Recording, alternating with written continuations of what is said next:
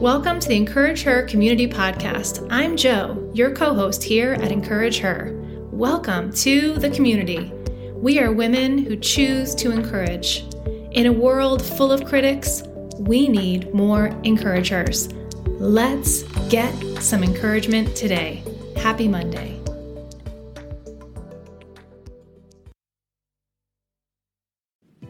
Hey sister, it's Jo. Just a quick little update here for you at the Encourage Her podcast.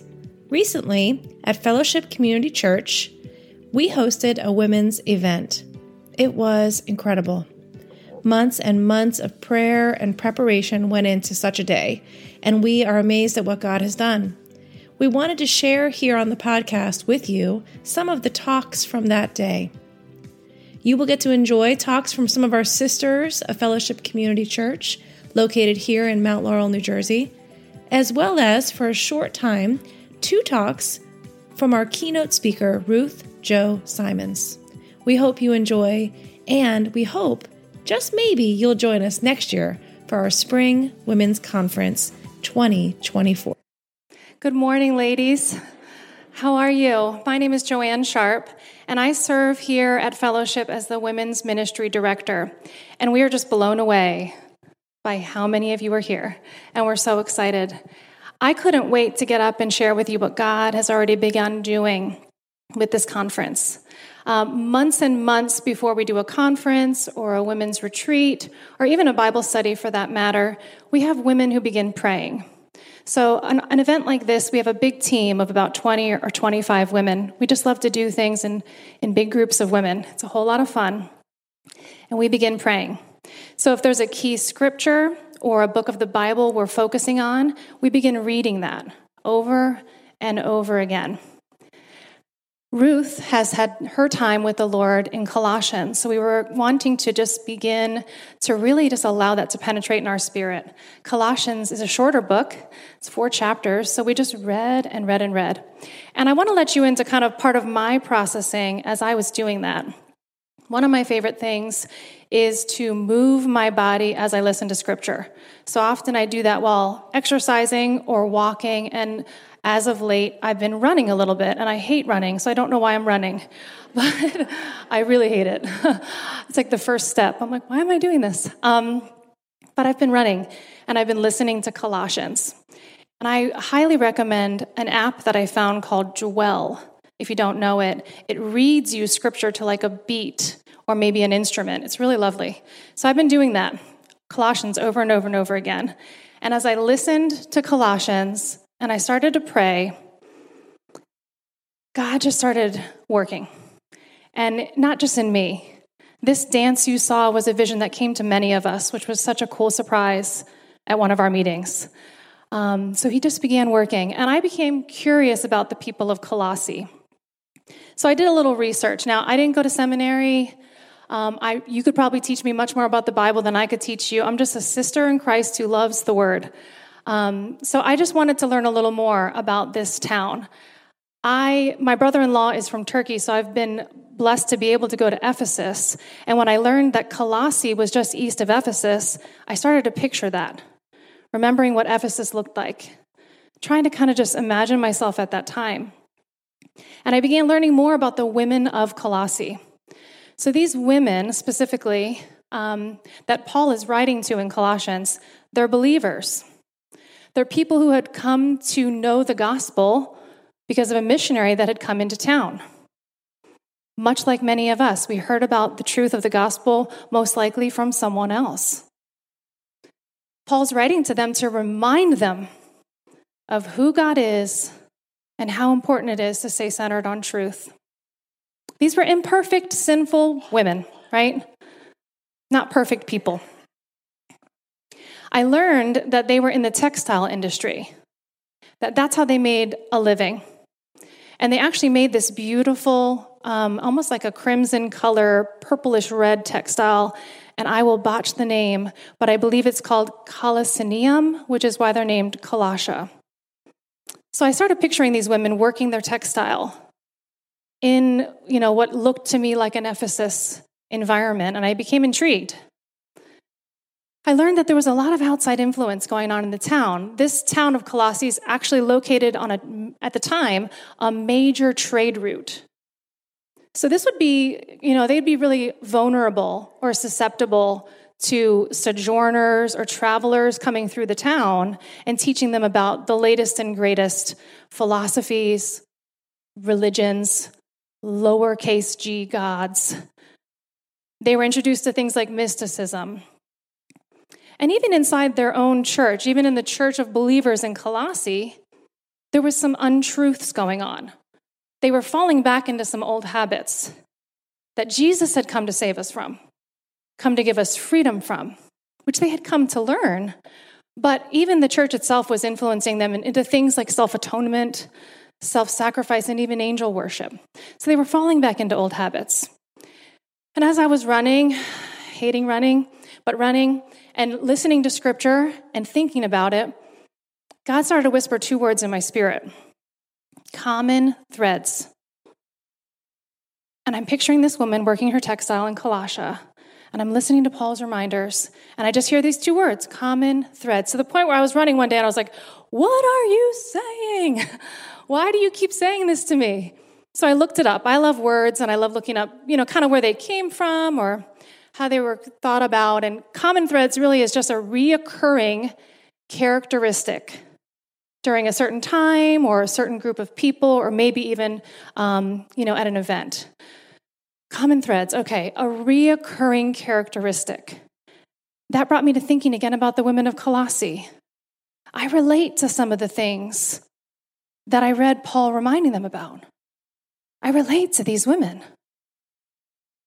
And he's like, yeah, Joe, the common threads that you feel with the women of Colossae didn't begin in Colossae.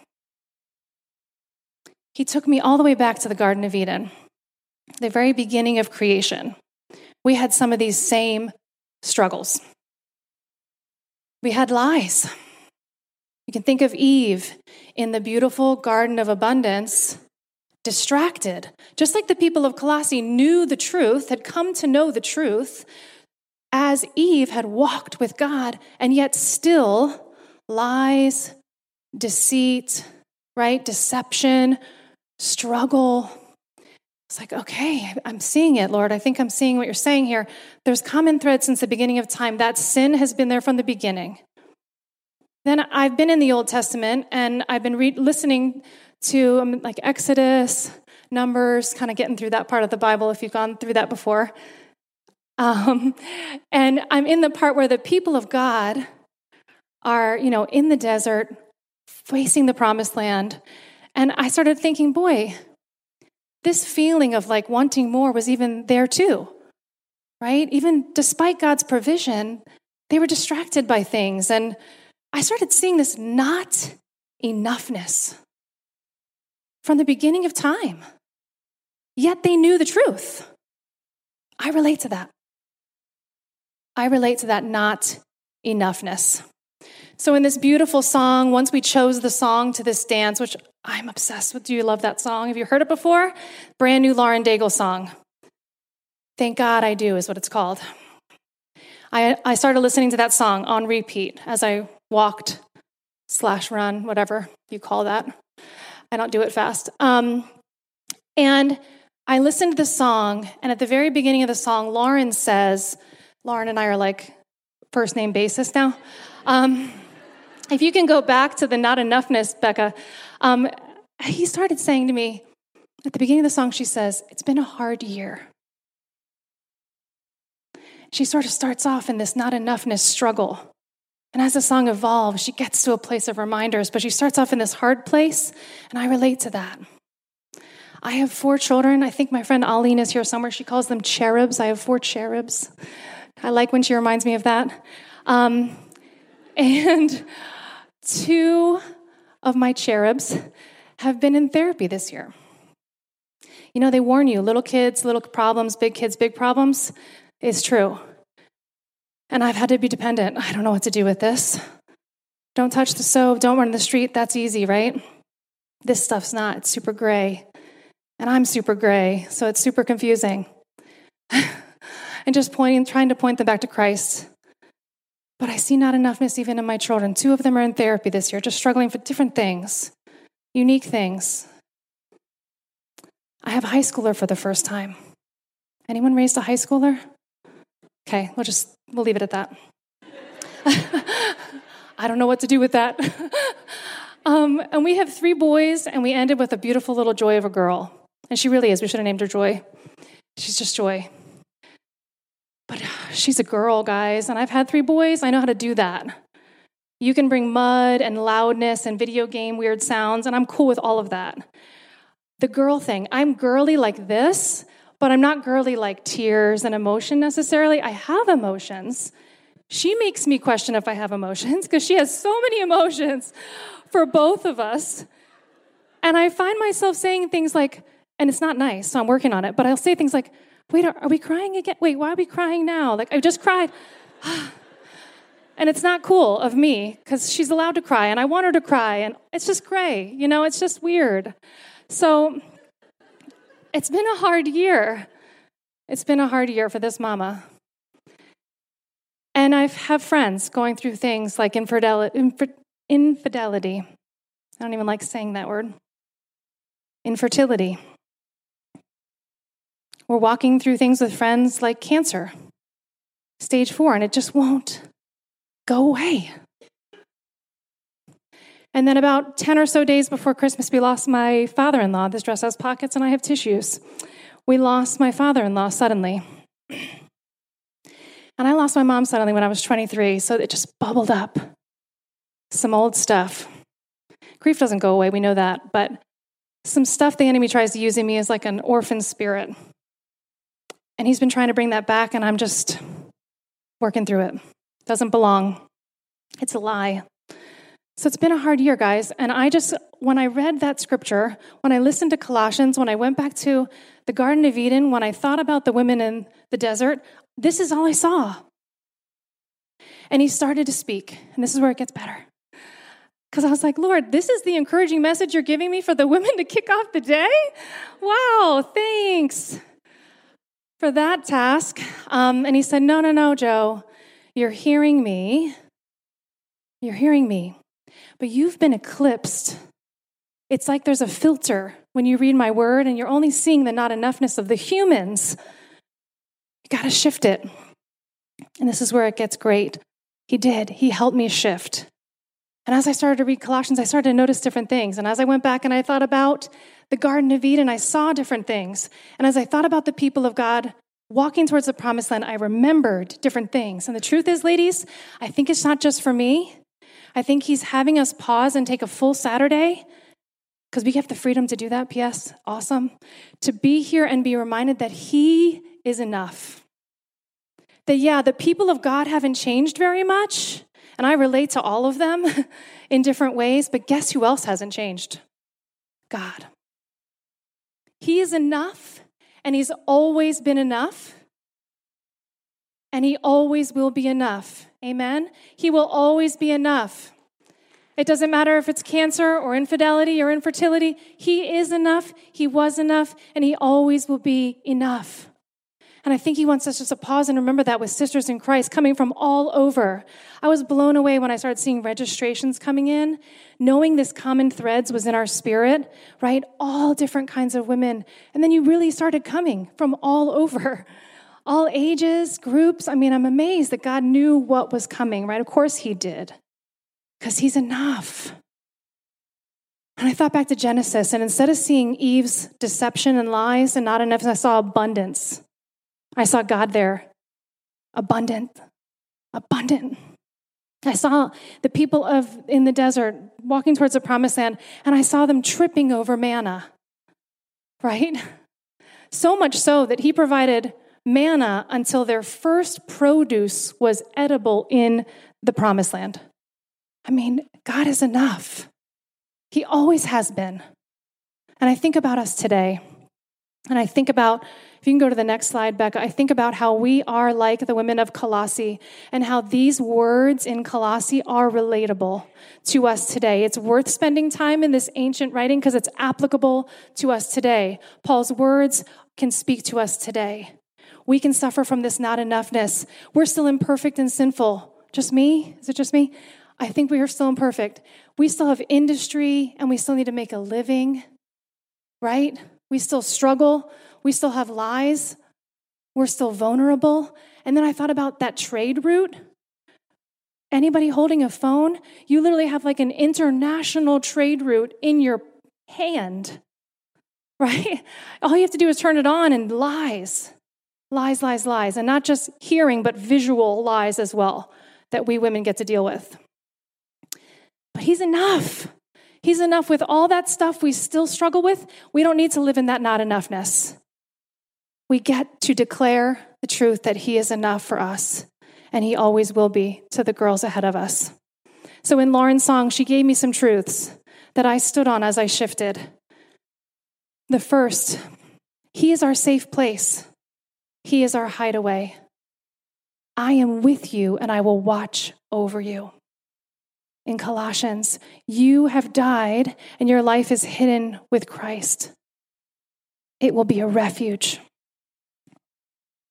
She also reminded me, next one, 4 beautiful truths. He's our anchor and he's our saving grace. This can help us make that shift. We have this as a sure and steadfast anchor of our soul. It is by grace that you have been saved through faith. The next one, she reminded me as she sang that he's our constant and he is our steadiness. You can look back at the Word of God and see that he was always enough. He was always constant. The people of God ebbed and flowed. He remains the same. That doesn't change over time. For I, the Lord, do not change. Therefore, you, O children of Jacob, are not consumed. And the last one. He is our shelter. He is our oxygen. I love that she said that in the song. He's my oxygen. You think about Genesis, right? He breathed life. He is our literal oxygen. Each will be like a hiding place from the wind, a shelter from the storm, for he will hide me in his shelter.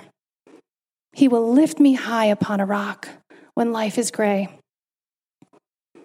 Next slide. Ladies, I feel that we are here to remember a few things. And we're so honored to have Ruth here. We're so honored that we get to hear from what God has done in her heart already. And we're here just to kick it off to remind ourselves of the promises and the truths that are for all of us, regardless of denomination, age, race, location. They're for all of us. We have equal access to the things of the people of the Bible that we read about had. Access to joy and hope and peace, freedom, truth, capital T, and life eternal. Now, I say to my 4 little cherubs all the time, guys, with privilege comes responsibility. We have a great privilege to know this truth. What an amazing gift. But we also have a responsibility to pass it on to the next generation. And thank God we get to do that.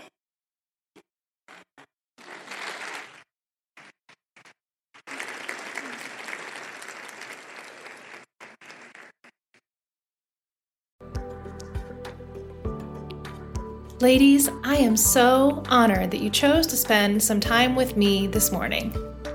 I hope and pray that the Word of God encouraged you and that you feel inspired to now get out into the world and be a woman who chooses to encourage. Remember, Encourage Her is a God-given, purpose-driven ministry. This podcast is for the taking. It's free for the sharing. Please share it with her. Also, remember to subscribe, like, and follow us on Instagram at Encourage Her Wellness for your daily, quick encouragements throughout the week. From now till then, stay encouraged and choose to encourage her. I'll see you next Monday. Love to you all.